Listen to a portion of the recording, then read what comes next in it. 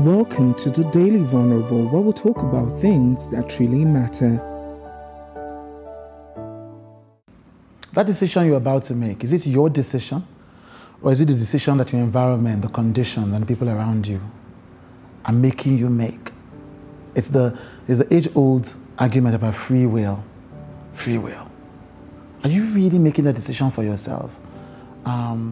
Many of us, the things we say we're going to do in life, you sit down with people and say, I want to settle down. When young people come and meet me and say, I want to settle down. I'm 28, I want to settle down. I'm like, you were not settled before. What unsettled you? When people say I want to settle down, because many people believe that your life doesn't start until you are a particular age, with a particular wife, and a particular number of children. So people have an image: 28, wife, child, car, house, job. And so literally when they say they need to settle down, literally they are right. They are not settled.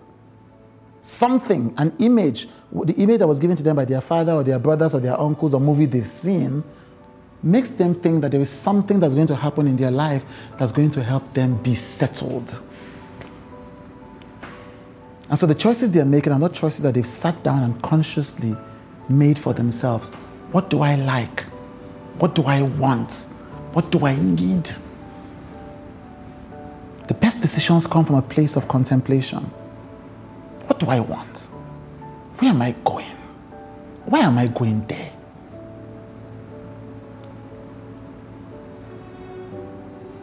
Think about it. Think about it. Really think about it.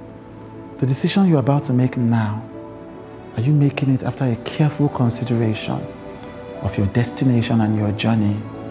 Or are you making it because somebody else seems to be enjoying life because of the decisions that they made for themselves?